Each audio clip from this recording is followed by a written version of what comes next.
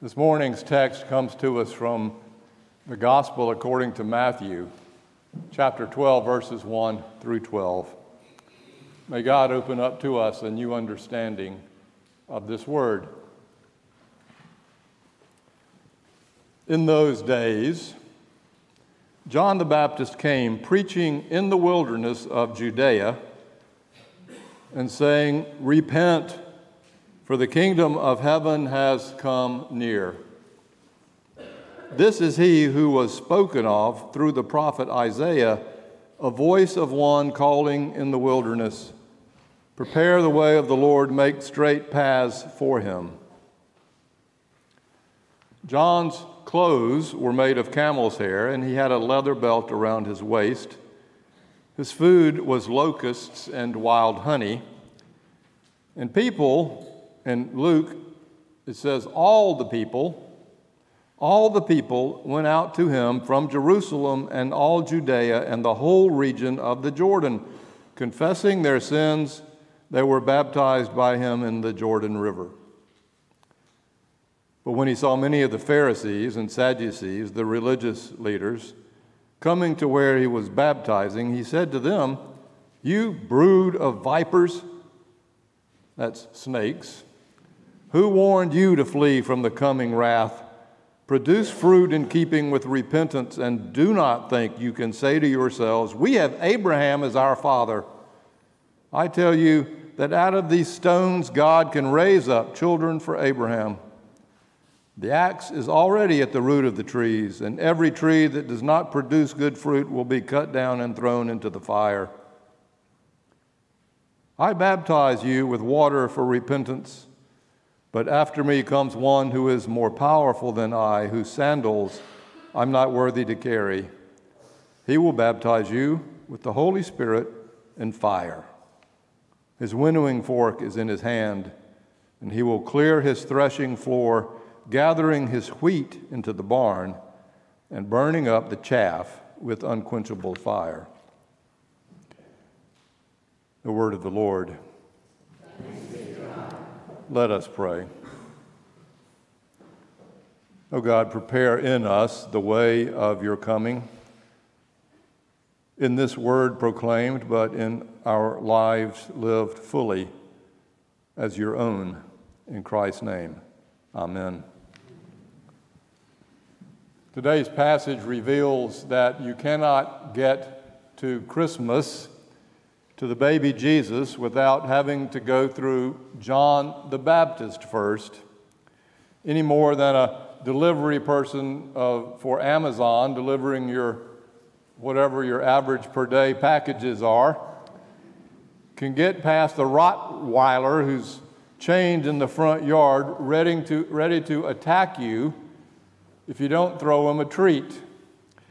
The difference, though, is that the Rottweiler can't kill you, but after you get through with John, you feel like he has. There they were, all of the people, it says, all of the people in Jerusalem and Judea and around the Jordan River. It's a huge, huge space. All of the people were going out to John in the wilderness to the Jordan River, way outside their comfort zones, outside their homes and cities, through the rocky, dusty, viper, snake-ridden landscape of the desert, where the wild things are, hence the word wilderness and wild things. And those wild things were out there with John, because John was one of them, dressed in camel's hair. I don't see anybody with a camel's hair blazer on today. That was 40 years ago, if you remember. We all had to have a camel. That's not the kind of camel's hair John is dressed up in, but the pelt kind of the pungent smelling carcass of a dead camel kind of camel's hair, full of all kinds of nasty little lice, buggy things crawling around in the matted fur, held together with a leather belt around his waist. You can just see him looking like some Halloween ghoul monster feasting on crispy locusts, caterpillars, dipped in wild honey. And they all went out there. They all went out there to him. You had to be desperate to do that, to cross over through the wilderness. It was a long hike. To cross over to the wilderness to go see this crazy man dressed up like some ancient Israeli prophet, Isaiah maybe, or Jeremiah or Amos. And when you get there, you find out that there's a huge line, and you have to stand in the line as long as a Chick-fil-A at noon. Or any time, really. And when it's your turn to finally get baptized, you step down into that muddy little Jordan River. It's more like a big creek. And John asks your name, Billy Bob, and what you need to confess.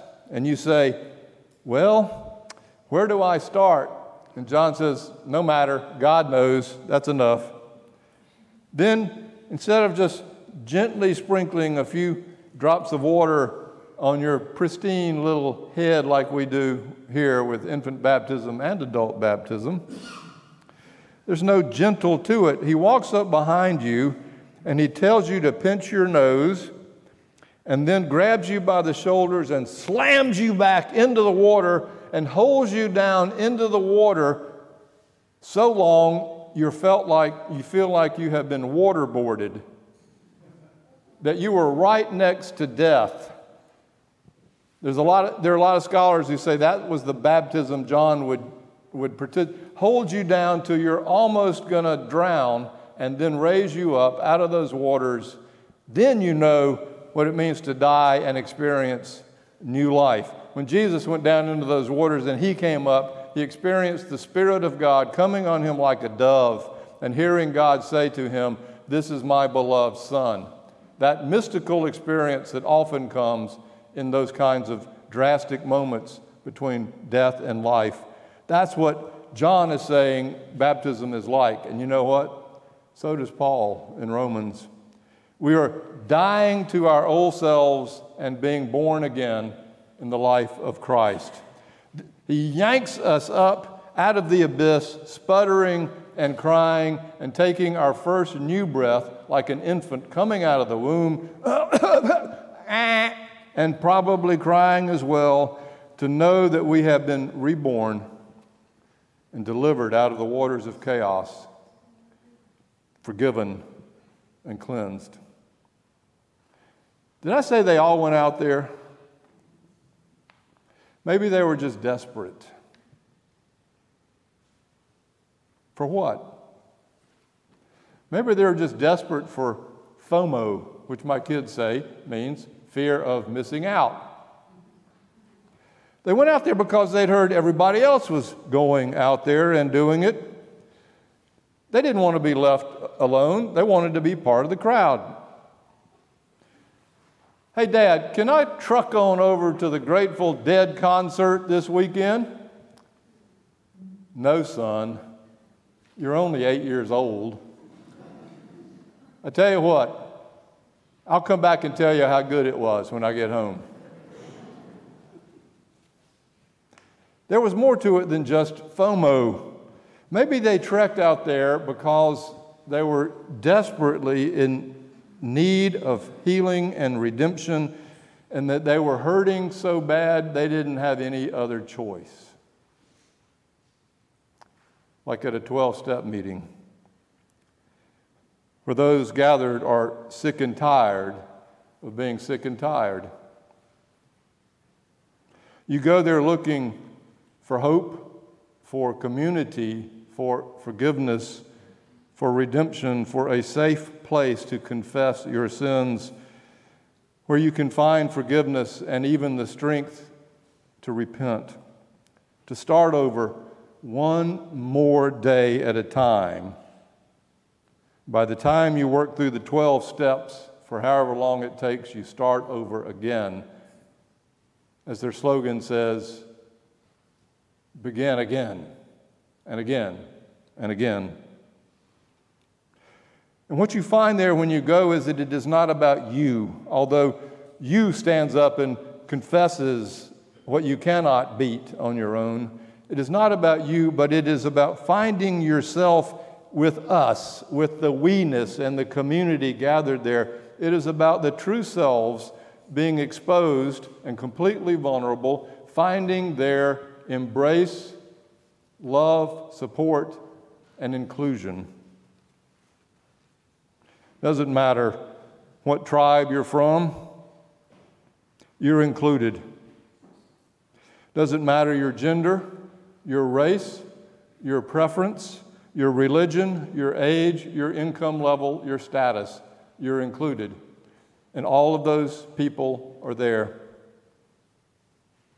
A tribe welcomes you. This tribe of hurting people welcomes you, and because we are willing to confess what we need to be healed from and willing to try day by day to repent, we find ourselves with a new identity in a tribe that listens to and tries to live by a higher power. Sounds pretty much kind of like what I think church should be. I'm not sure we need to stand up in front of each other like in worship and share all of those secrets,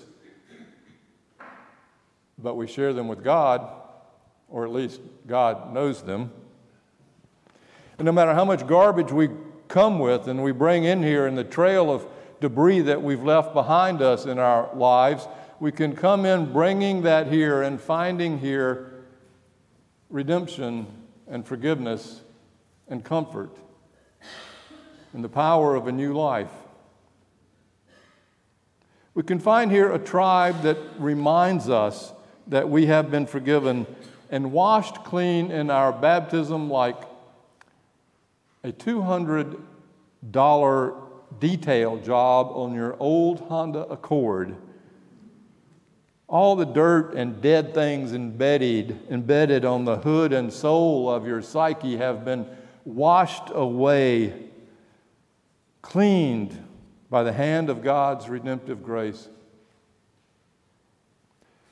That metaphor is too yucky for you. How about this? You come and you find yourselves being given the opportunity to reformat, to be reformatted, which is what you do when you sell your computer or you give it away. You wash it clean of all the data. And that means both the good data and the malware that it's found its way in. All of it washed clean in these moments of baptismal reality. Paul in Galatians says, so in Christ, this is what it says, in Christ you are all now children of God. Through faith, for all of you who were baptized into Christ have put Christ's clothes on yourselves. Therefore there is neither Jew or Gentile, neither slave or free, there is neither male or female, for you are all one in Jesus Christ.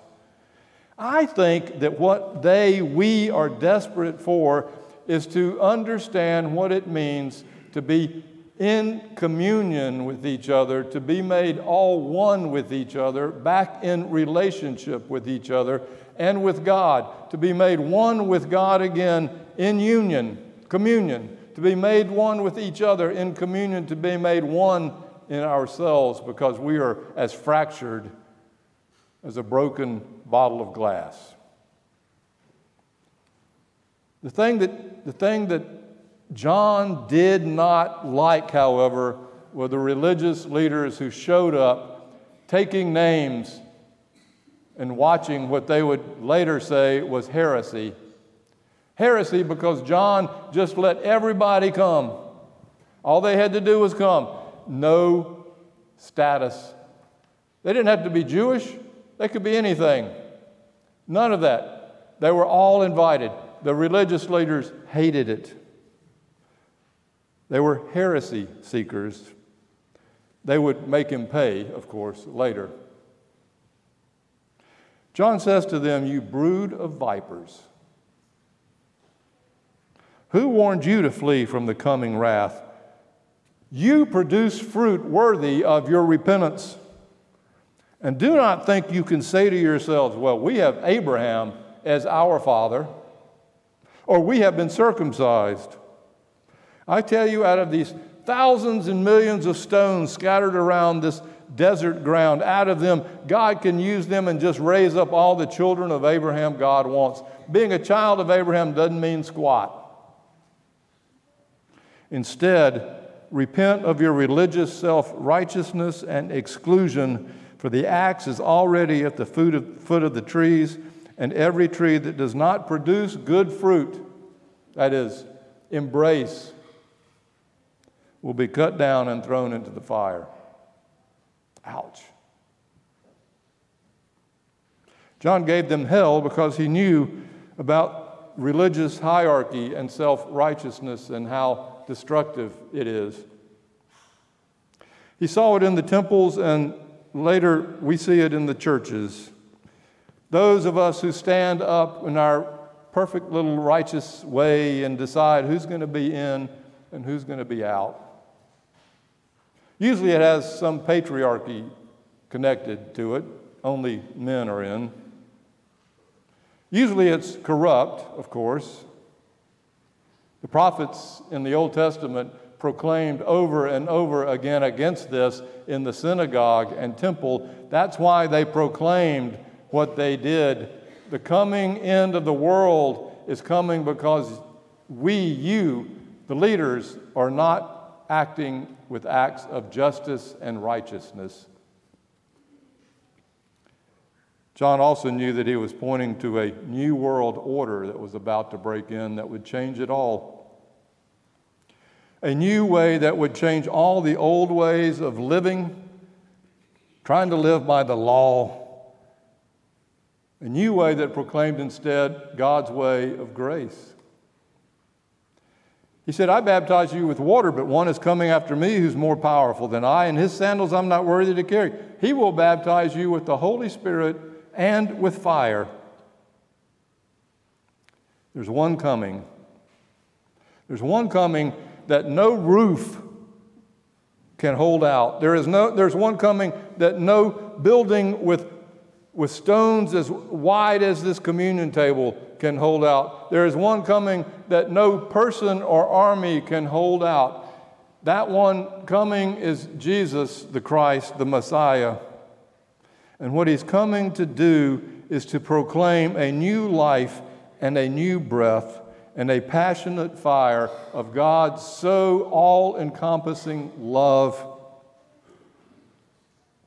only because God has chosen that every single one of us, from beginning to end, is God's own child, made in God's image. Every single human being is made one as a child of God in God's image. That's who we are. You know, it's a shame when we come to church or wherever we go and we don't find this kind of community. Why does it take meeting in a room out of the way for 12-step programs to practice it, but we don't always? I'm not blaming this church, but I am blaming what we have done in the name of Jesus in our world and in our nation, deciding who's going to be in and who's not, deciding what political persuasion you need to practice and what one you can't. Whatever the case may be, I'm in, but they're not.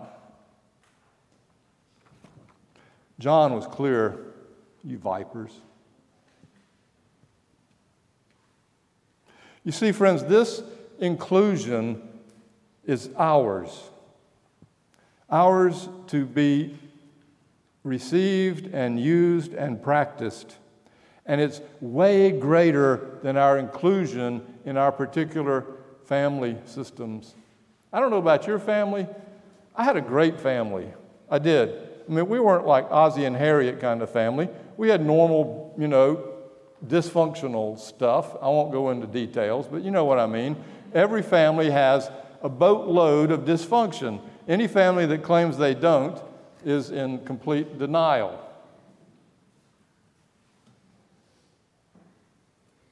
We carry that dysfunction through life. Generationally, we carry it through life.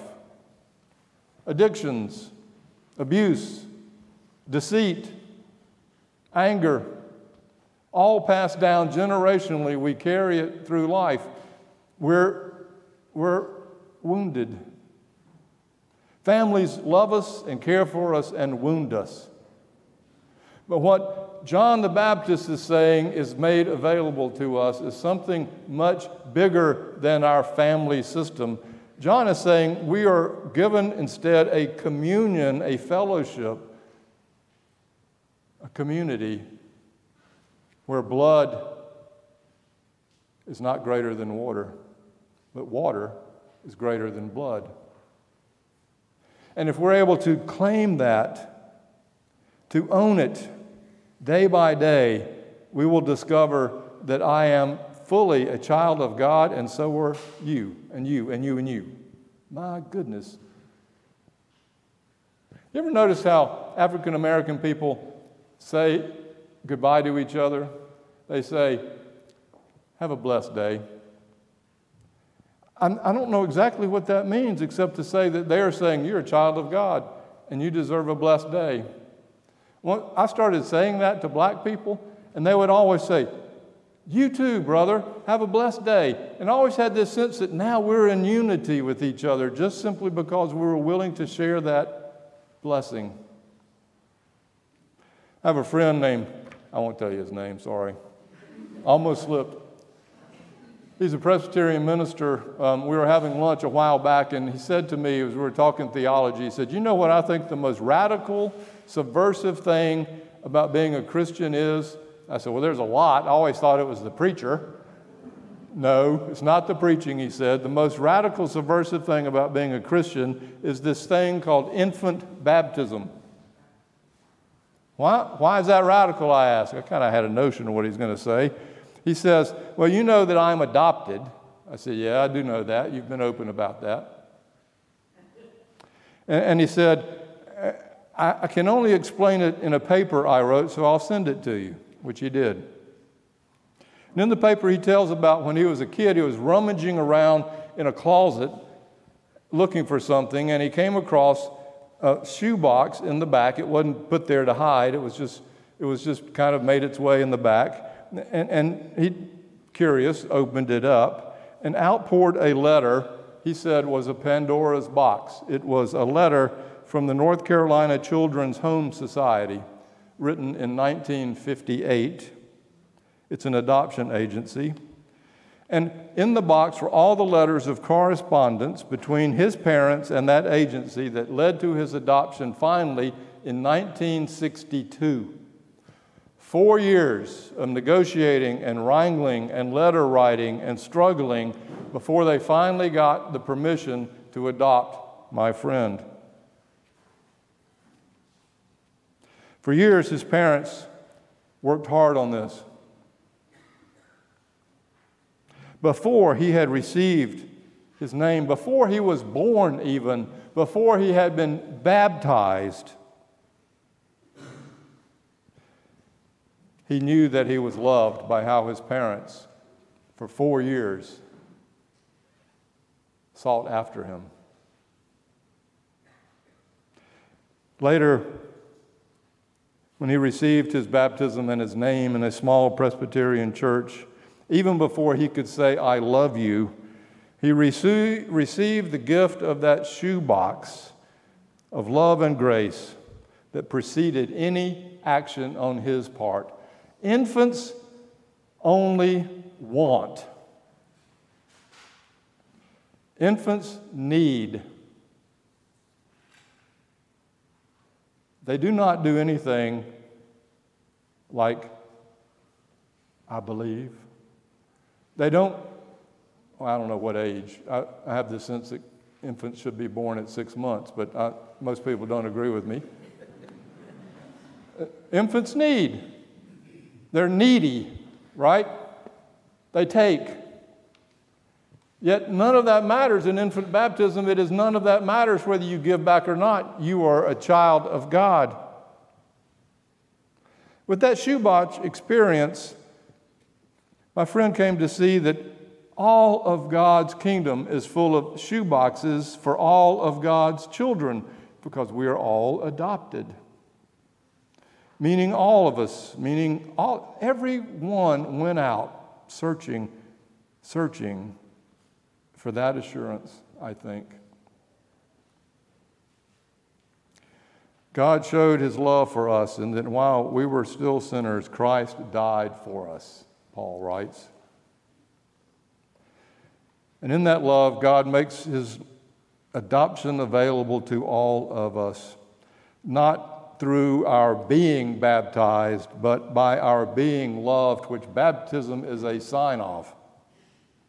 And by receiving the elements at the table of communion in union, as the table is a sign of.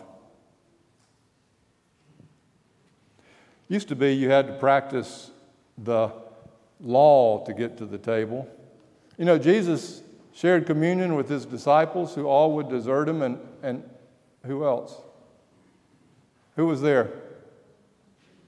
Judas. Judas sat at table with Jesus to receive the broken loaf of bread and the cup handed out. Judas deserved it the least, but got it, even still. This is what we experience at this table.